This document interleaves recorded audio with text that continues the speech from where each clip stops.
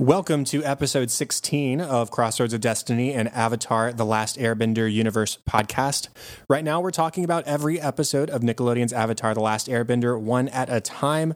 I'm Chad Hopkins, and I'm joined by my co-host, Melanie and Andrew Grant. How's it going, guys? Pretty good. Busy. Yeah. Busy and tired. Yeah. My summer is officially over. Yeah. I'm teaching, which is, it's fine. It's going good. No, honestly, I mean, it's more normal now than it was last year, the whole year. I hope that lasts for you. I hope so too. Like, we have a normal band set up at the moment. And yes, we're having to wear masks pretty much all the time when we're not playing our instruments. But at least everybody's in person and I'm not having to like yell at people on the computer to turn on their camera. Right. And That's all true. those like extra weird stresses that were part of last year's school year. Yeah, so everybody wear a mask, please, and we can get past this sooner. But anyways, we're here to talk about Avatar: The Last Airbender, and there's just a little bit of news that I didn't prep y'all on at all before we started recording. This is, I want to say insignificant because of reasons. They announced the cast for the Netflix live-action adaptation of Avatar: The Last Airbender this week. Mm-hmm. And, I mean, it's not actors that any of us know by name. Right. I'll read their names just for the sake of recognizing them. Sure. Gordon Cormier is playing Aang. Kiawentio Tarbell is playing Katara. Ian Owsley is playing Sokka. And Dallas Liu is playing Zuko. So we've got our main forecast. But the reason I say this is of some insignificance is because the original show creators have still departed from the project. Oh, right. And so we just don't know what's going to happen. Yeah. It's Netflix doing what Netflix is going to do. Yeah. And we've already talked about the last time they went off book, making an Avatar: The Last Airbender adaptation. And I mean, we'll see what happens. We'll watch it and we'll talk about it when it comes out. But I don't personally have a whole lot of excitement, except for the fact that at least this casting looks appropriately diverse. Nice. Well, that's good at least. Yeah. That, like, when are we scheduled to do the original movie on the podcast? That is a good question. I know we can talk about it, and we can also see if any listeners have any input, because the movie, The Last Airbender by M. Night Shyamalan, covers the first season of the show. And after this episode that we're talking about today, we have 3 episodes left of season 1. Oh my God, we're getting to the end. We are real close to the end of book 1, Water, and we can talk about it, and we'll see. And like I said, we're interested in hearing what everybody else who's listening has to say and what your opinion would be. Rip that Band-Aid off. I know, you guys have been talking about... I really want to do it. Yeah. Like, I want to do it. Yeah. Just to, like, see all of the joy drain out of Melanie's face. Oh my God. I have watched it exactly one time. And that was generous. Right. So, I mean, we'll see as we get closer over these next few weeks. I'm impartial to this whole process. Oh my goodness. It would be nice to finally be on the same page with you guys on the amount of hatred that you have for this movie. I think we probably should cover it as soon as we finish season 1, because we're not going to want to talk about it after we've gotten through the greatness of the rest of the show. No, and especially right after. I mean, are we? I guess my biggest question is: it like bonus episode material, or are we? That's going to be a proper episode. Okay. Yeah, now, because that's what we've talked about. Okay. Whether it's going to be like analysis of everything that went wrong, or if it's going to just be a full-on roast session, is we'll see. I like how those are the only options. Those are pretty much the only options, I think. Are we just going to talk about why it's wrong, or are we going to roast it like comedically? So, all that said, we have the cast. Check them out. They look fine for the parts, and we'll see what happens with Netflix going forward. They have Chad's approval. It's all fine. Yeah, everything's fine. It Okay, so we are here to talk about Book 1, Chapter 17 of the show. It is titled The Northern Air Temple, directed once again by Dave Filoni. We like him a lot. Written by Elizabeth Welch. It aired on November 4th of 2005 and was animated by DR Movie. And it is, it featured... I'm having to wing a summary because I didn't type one up. I just realized. The audacity. How unprepared of you. I know. It does hurt my soul every time you announce the air date, just in case you were wondering. Yeah, 16 years ago. Like, yeah. Thanks for that. Because I do remember the release dates because that's when I was watching them. Yeah, I mean, I wasn't at that point in time, so I guess it doesn't make me... Well, the time in general, thinking back to 2005, it's like I'm teaching middle school, and that was when we were in middle school. Yeah. But anyways, so real general summary of this episode. We're still on our way to the Northern Water Tribe, so Aang can find a waterbending master. Spoiler, that's the aim of the next episode. And on the way, we hear talk of airwalkers that have been seen recently. Mm-hmm. And so Aang gets super excited, and they make a stop by the Northern Air Temple and see what's up. So that's the setup, at least for this episode. And this was the first I've watched this episode in a while. I mean, we've already talked about how long it's been since I last watched it. It was last year sometime. Mm-hmm. And I didn't remember all the details of it, but I did think it was strange when they were listening to like the folk tales around the campfire that he referred to them as airwalkers rather than airbenders. Mm. And this is before I even had any remembrance of what was coming next initially. Right. Did that stand out to you at all, Melanie? No, not really. I've thought it might have been just a different name that they had for airbenders. Just a little flavor added to what they were calling airbenders to make the story sell. Yeah, it's a little more folksy. Oh yeah, there you go. I mean, because obviously he was panhandling. Mm-hmm. Yeah, it sounds more mystical. Yeah.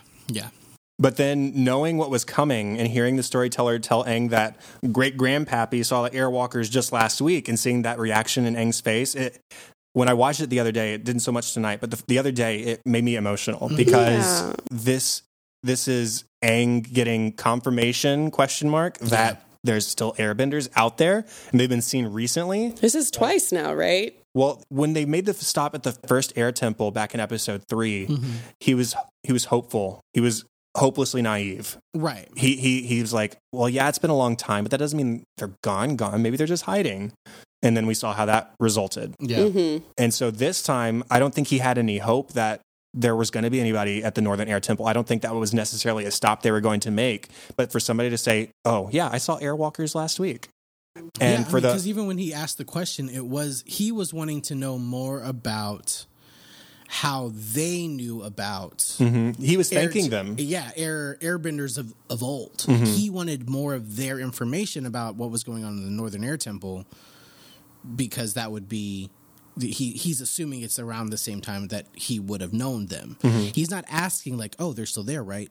He's asking like, oh, tell me more about this because he must have seen them. Right. Like he might have known people I knew. Mm-hmm. But that obviously, he was just like, no, we saw him last week. And so now that kind of shifts his mentality of like, there might be somebody there. So right. You're right. I would definitely agree with the assessment that he didn't really have much hope that he didn't go in thinking that this story was relevant, was like recent. Present. Yeah. But then that is suddenly introduced into his thought process. Maybe I'm not the only one after all. Maybe I'm not the last airbender. And they are approaching the Northern Air Temple on Appa, and we see people on air gliders that look just like Aang's from a distance. And there's that momentary spark of joy, and he instantly realizes that it's not the real deal. Mm-mm. And did you have any expectation, it being your first time, Melanie, over whether there was going to be any airbenders? I thought for a second there was going to be. Mm-hmm. Did the fakies have you fooled for any moment until Aang realized that it wasn't real? No. But I guess because he was so hopeful, I was kind of hopeful for him. Mm-hmm. And then, of course, super crestfallen whenever he realized that that's not the technique that they use. It was different. Yeah, he says they have no spirit. They have no spirit. Mm-hmm. I mean, Sokka never had the hope that there were going to be... Sokka never had the hope that there were going to be airbenders. He actually calls Katara an optimist, which he equates with being a liar. Yeah. Yeah, so Sokka was never hopeful. Katara was hopeful, but I don't think she necessarily 100% thought there were going to be airbenders. She was just like, you know what, maybe. And yeah, all that is for naught. But Aang does get into a show-off match with a glider who we eventually learn is named Teo. And we find out after their little show-off session that he's a paraplegic. He's wheelchair-bound. Mm-hmm. And we eventually meet his father, who doesn't have an official name, actually. I just realized that, actually. It's so funny that you mentioned it, because, of course, we watch everything with subtitles because of me. And whenever he was speaking and he wasn't on scene, his name was just Dad. I was like, oh, I guess they're not just going to give him a name at all. That's fine. I think he's usually referred to as the mechanist or sometimes the machinist, but that's the only name we have for him. So Teo tells us that the gliders were invented by his father, and as they start to explore this site of Aang's former people, we see how industrialized the place has become and overrun with this emergent technology. There's pipes everywhere, the water's polluted, ancient art is defaced, maybe not defaced, but it's not being taken care of. What I thought was even worse is that because Aang is the last one, this was all supposed to be sort of like a standing memorial of Aang's people, and it's being destroyed. Yeah. And that's the issue that Aang really takes up with everything. He was very angry this episode for the first part of it. Yeah. He doesn't quite go into the Avatar state. Yeah, into the Avatar state because of some sort of emotional breakdown like the last Air Temple. But he does throw off a sort of wrecking ball that they use to tear down a wall right in front of his face. Yeah. I think it was kind of weird to see him shift into almost a Sokka role of being angsty and pessimistic when everybody's wanting to, like Sokka and Katara are wanting kind of to learn more about the area and how they are doing what they're doing, living up there with all of the inventions. They have curiosity, whereas Aang doesn't. He's pretty upset with everything that he's seeing, and he kind of mentions it with the little snide comments here and there. Yeah, he says, "This is unbelievable," and Teo says, "Yeah, I know, isn't it great?" And he says, "No, just unbelievable." Just unbelievable. Yeah. So he was like kind of snarky, pretty good. I mean, I would be too. I would be pretty pissed off. And so we get the story from Teo's father of how this place came to be the way it is now. He says that they were refugees. They escaped from a flood in which the wife was killed, and Teo became a paraplegic. And he came across these gliders and decided to build them as a way to give his son the freedom that he wasn't going to have on land anymore. And so I thought that was really touching, and it gave some legitimacy to what he was doing to the sacred place. Melanie didn't buy it for a second. No. 0. Yeah. She did say, what did you say he was at some point? Scammers. A scammer. Wrote it down. Yeah. Because he was just like, we're refugees. And she's like, scammers. That is... I mean, not like immediately. Oh my gosh, that is not even remotely the order that went in. It's like, yeah, we found this place and now we live here. And she's just like, this isn't right. Yeah. Was I right, though? I mean, yeah. Well, his story was legit, but... It was legit, but he was sneaky. There was something else. We find a dark side. She smelled something else. Yeah, she smelled that something was off. Point. And I was just like... I guess at first I was just like, no. He's a refugee. He built something for his son. God, no faith. And then, of course, we find out. Yeah, Teo takes him... Maybe you're right. Yeah, Teo takes Aang to the special door that at the previous Air Temple it could only be opened by an airbender, and it led to the room with all the statues of Aang's past lives. Right. And so Teo says nobody has been in this room because nobody can get in this room. And so it's the only place here that is completely untouched by my father and anything else. Well, Aang originally says, okay, well, then it's going to stay that way. Yeah. And I really admire that. But after he gets to know Teo a little bit more and realize that he does have a little bit of the airbender spirit that he thought he was lacking initially, and Katara also gets a taste of what freedom the air offers versus being bound to land gives you. So Aang says, you know what, Teo, let's go check out the secret room. And lo and behold, unfortunately, firebender weapons or Fire Nation weapons. How did they open the doors, though? I would assume they blasted in from another way. another way. I was like, doors are solid. There was like a hole in the roof or something. Yeah, like maybe like climbed on top and descended in or something. Didn't I tell you? Mm-hmm. Yeah, Sneakerson. Okay, so this raises a really interesting moral question, because Teo's father started making weapons for the Fire Nation as what he saw a necessity to protect the life he had built for himself and for his son and for his people.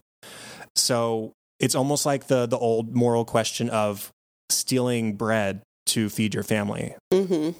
Where do you guys stand on him doing the right thing versus doing the wrong thing versus protecting his family, that kind of thing? Well, it goes with our beliefs in that any form of killing aided or done directly is not okay. Mm-hmm. So for me, I'm sure it's not going to be so black and white as how I'm going to say it, but for me, any aiding in taking somebody else's life or something else's life isn't ever going to be okay.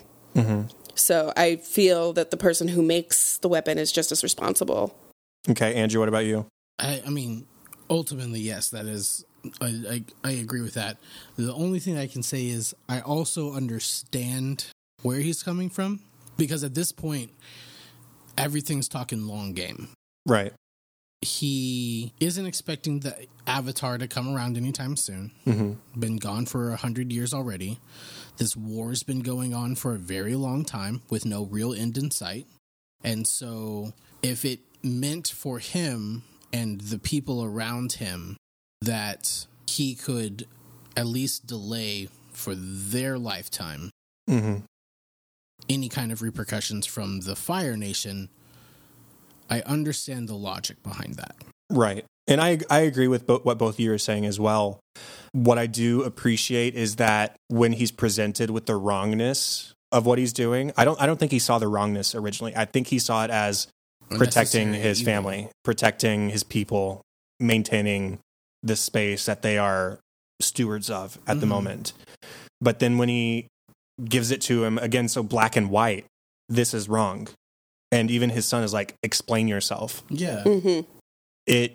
He's really quick to turn and say, I'm going to help you guys defend this place from the Fire Nation, and to offer his services to the people who really need it, which aren't the ones who are trying to take over the world. What about that last look that he gave at the end of the episode, though? I have that as a planned discussion. I'm glad you mentioned it. I'm glad you noticed it. Of course I noticed it. Cut to guilty face. Yeah. Because he knows what he's made. He knows what he's aided with. Well, let's talk about the things that he has supplied the Fire Nation with, because up to this point, we've seen them riding rhinos and carrying spears and, yes, firebending. How about those tanks? Tanks. They've got tanks. And sophisticated tanks, like wall climbing. They can't be knocked over. Flip your biscuit. Yeah. Tanks. They're really impressive, and we've never seen the Fire Nation with this kind of sophistication, this kind of... We've never seen the Fire Nation with tech like this before. Mm-hmm. Actual tanks that can't be knocked over or destroyed easily. Mm-hmm. We see some really impressive water bending from Katara. We see how her self-practice has improved her technique in a big way. We see her freezing one tank into pieces and causing one to go into the air and fall on its side so that it can't flip over, right? Which is really great. But still, there's 10, 12 more that just continue climbing the mountain. Yeah. That had to have been a bummer. But one thing that the Fire Nation hadn't gotten control of yet, because he hadn't perfected the design yet, was a war balloon. And so they get to use the war balloon to, as Aang says, control the skies, which is the one thing the Fire Nation doesn't have access to, can't do. And they use it to great effect. They drop some bombs on them, some slime bombs, because Nickelodeon. But then we get to see a lot of great Sokka stuff in this episode too, and his innovations in perfecting the war balloon, and then using the engine of the war balloon to create a legitimate bomb to cause the Fire Nation to retreat. Yeah, it's that vein of natural gas that's underneath the air temple. Right. Then that leads into the big elephant in the room is the balloon wasn't destroyed when it lost its engine. It slowly descended to the ground, and now the Fire Nation has it. And the guy in charge says this defeat is the gateway to many victories. Yeah. And so here we are Aang is celebrating the fact that the one thing the Fire Nation doesn't have the advantage in is the air. Mm-hmm. And it doesn't seem like that's going to be the case for much longer. Right. Because he literally says, as long as we have the skies. Mm-hmm. And it just like immediately it sinks in and you're like, but then they have a balloon. Yeah, but you don't. They don't.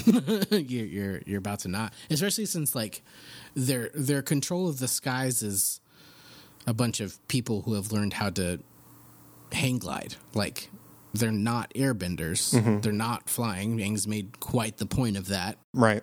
So they don't really have control of the skies. Mm-hmm. They can manipulate it to some degree for their advantage, but their air prowess, quote unquote, isn't well set in the first place. No, and then by the end of the episode, it's immediately upheaved. Right. Aang and Appa and the war balloon were the only like actual air advantages they had. Right. So as the episode comes to a close, Aang comes around to Teo and the people being there. He says Teo has the spirit of an airbender, which I'm sure means a lot to someone who is limited in his land mobility. Yeah. And Aang recognizes by the end that yes, the air temple is different now and it's been changed from the way Aang remembers it when he was visiting as a kid, but it's still there. And it's still there because Teo and his people look after it. And it has a new purpose now rather than sitting abandoned. And I think that's a really mature circle for Aang to come to by the end of the episode. Yeah. That he compares them to the hermit crab. Mm-hmm. That they found this shell and were able to make it their home.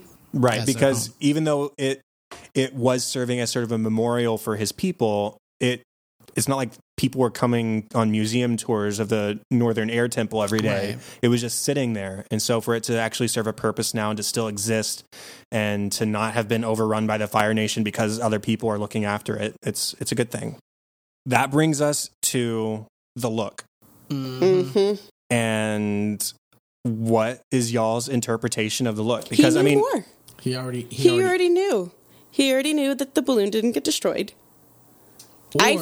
Or this is prototype 17 that he's already tried to send over to the Fire Nation. Mm. I had a slightly different interpretation. I reasoned that he probably doesn't know that the war balloon didn't get destroyed and that they now have it. I reasoned that I think he has more that he's invented that we haven't seen yet.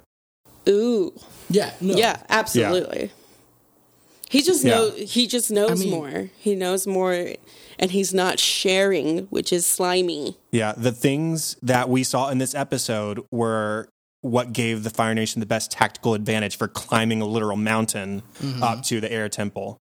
And so when we're in a different environment and there's not a mountain to climb, who knows what else he's made for them that is now going to be empowering the Fire Nation even further. I mean, yeah, when the dude from the Fire Nation showed up, it was Old Hat. You know not to keep me waiting. Mm-hmm. You know, like he's got like his own conveyor belt. Yeah, like this isn't the first his time own entrance. Yeah, like, you know, give us what you owe us. And apparently, I mean, it's blackmail essentially, so it's never going to not be quote unquote owed to the Fire Nation, because as soon as they stop, there's no reason for them to not attack them and just take over, you know. Right. Because at that point now he's become such a liability of, if you can build weapons for your enemy, when they stop, you know, having that power over you, what's to say that you're not going to immediately turn around and develop weapons for the people who are not attacking you? Right. So, I mean, he's a liability no matter what. So as soon as he stops, they're coming for him. So I think the look had a lot to do with the fact that the war balloon or whatever, tip of the iceberg. Yeah, we've only seen the beginning of what he has given to the Fire Nation. And yes, he's probably done with, well, I'd assume he's done doing more development for them at this point, but it might just be too late. Yeah. Mm-hmm. Yeah.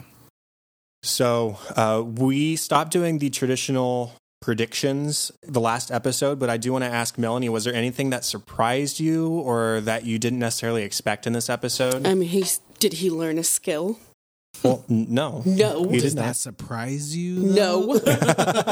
I do want to say, so we saw Aang do the same move twice in this episode. The first time it was to show off to Teo and be like, look what I can do because I'm a real airbender. Yeah, with his orb. Yeah, he jumps off his glider and runs along the side of one of the towers and then forms the air ball that's the trick he created, and then jumps back onto his glider and flies off. We see him later do that when the Fire Nation is invading, and he goes along the ledge of the mountain and piles snow onto them below. Yeah. So it's nice to see that Aang has the playful show-offy side, but those same tactics can be weaponized in a way. I mean, not really a weapon because he's an airbender, but you know what I mean. They form they're both defense. They're cute and they're defensive. Yeah, exactly.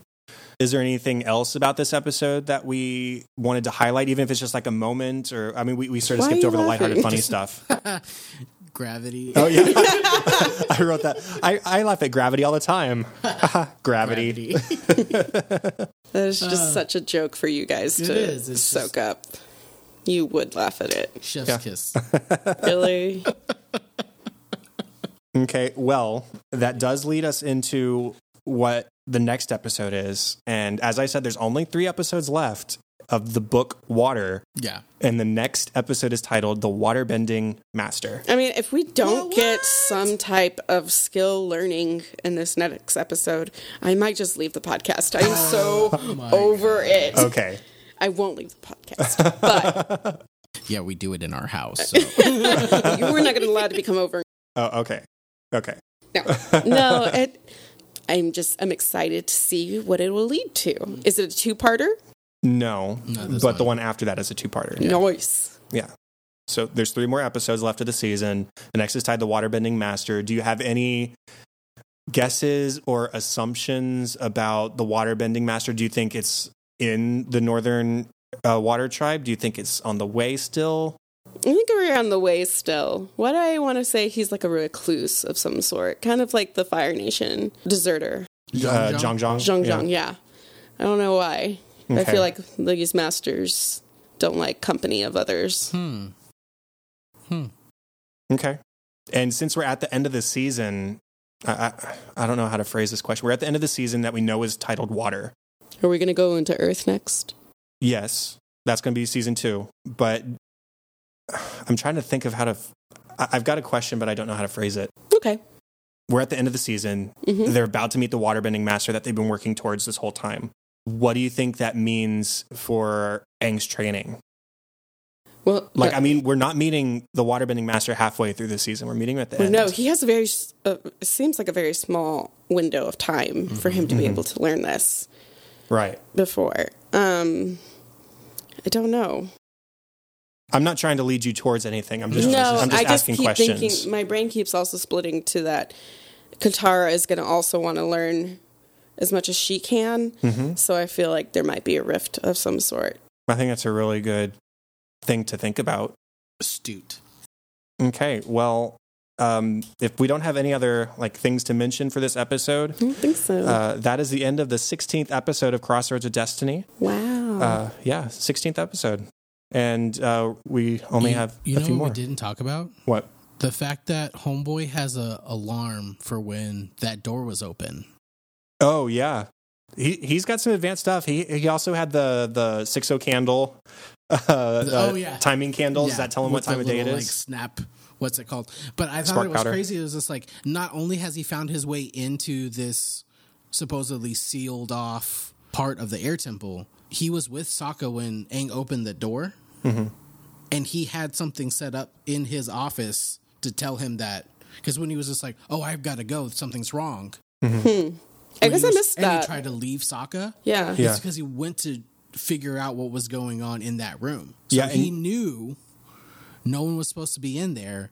And even for a door that apparently no one can open, he has something triggered in his office when it was. Yeah. You know what? I'm really glad you mentioned this, actually. I hadn't thought to make this a talking point, but we haven't seen this kind of industrialization at all in this universe. This is the most advanced that we've seen. Everything we've seen has been made of animal clothing, like for the waterbending or the Water Nation clothing, and the ships are made of wood. And I mean, the Fire Nation seems to have, I think, metal ships. Yeah, and I think there's pieces of metal. Like it's like they've smelted them together with heat. And I think theirs is, I guess you can say, the most advanced when it comes to having any kind of resemblance to what they had in the Northern Air Temple, like they have right now, which kind of makes sense if they're getting all their supplies from the mechanic guy. But we see pipes in this episode. We see pollution. We see smog. We see a lot. I mean, I guess that's a commentary sort of in and of itself. Yes, Aang comes to the conclusion that it's okay for these people to be here and to be looking after this place, but it's also, I think it's Teo's father who says sometimes progress gets in our way or something to that effect. Like, I can't remember exactly how he phrases it, but he says progress gets past us. It's when we first meet him. Let me see if I can find it real quick. I just definitely wanted to bring that up, especially since it might also beg the question that he has access through that door himself in some way. He says, unfortunately, progress has a way of getting away from us. Has a way of getting away from us. Yeah, it's a response to what Aang says. Aang says nature knows where to stop. And then he agrees with that point. Yeah, he agrees. Like, yeah, you're probably right. Yeah, he says, you know what, maybe I am taking this too far. Yeah. So I just think that's an interesting thing to ponder. I don't know if they're making like a definitive statement one way or another on industrialization or pollution or anything like that, but it is something to witness here, is that this place certainly isn't as beautiful as it used to be. Right. And I think Aang is trying to make that point, but it's solely because he's an air nomad. And that is 1,000% their way of life, is being one with nature. Being one with nature, doing as little as possible to affect or harm nature in any way. And there's also the super pacifist aspect of the air nomads as well, and the fact that like nothing really should be impeding, or nothing really should be permanent. There should be, like, you take what you absolutely need, and everything else is to be left, alone. And for anyone who has any kind of industrial mindset, that doesn't really cope well. So I think Aang was trying to make the point that, like, nature is its own industry, and it's figuring, it knows when to stop. It grows where it can and lingers where it should, and things like that. But when you have that human element in it, there's a harsher drive and definitely more damage done in the long run. Right. So I think to see an air temple producing pollution is just not okay. Yeah. In Aang's mind, and that's where he's really trying to get with that. Yeah. Or get the point that he's trying to make with that. Yeah. So I'm glad we mentioned the industrialization side of things, because yes, we talked about Teo's father knowing that there's probably more coming from the Fire Nation, but what that also means is that this world is getting industrialized further. And yeah, I'll leave it at that. So with that, that's the end of the 16th episode of Crossroads of Destiny. Thanks everybody for tuning in and listening.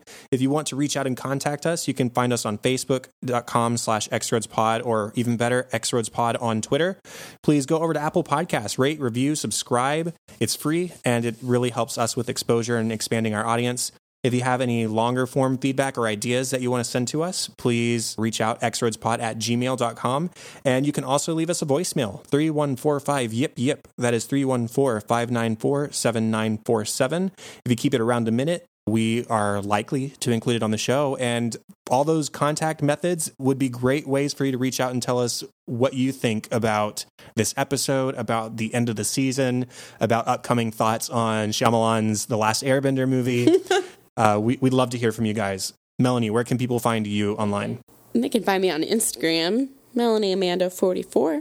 Okay, and Andrew, the best place to reach him is through all the official podcast contact methods, or you can contact Melanie or I. The best place to find me is at Chadadada on Twitter. That is CHADADADA.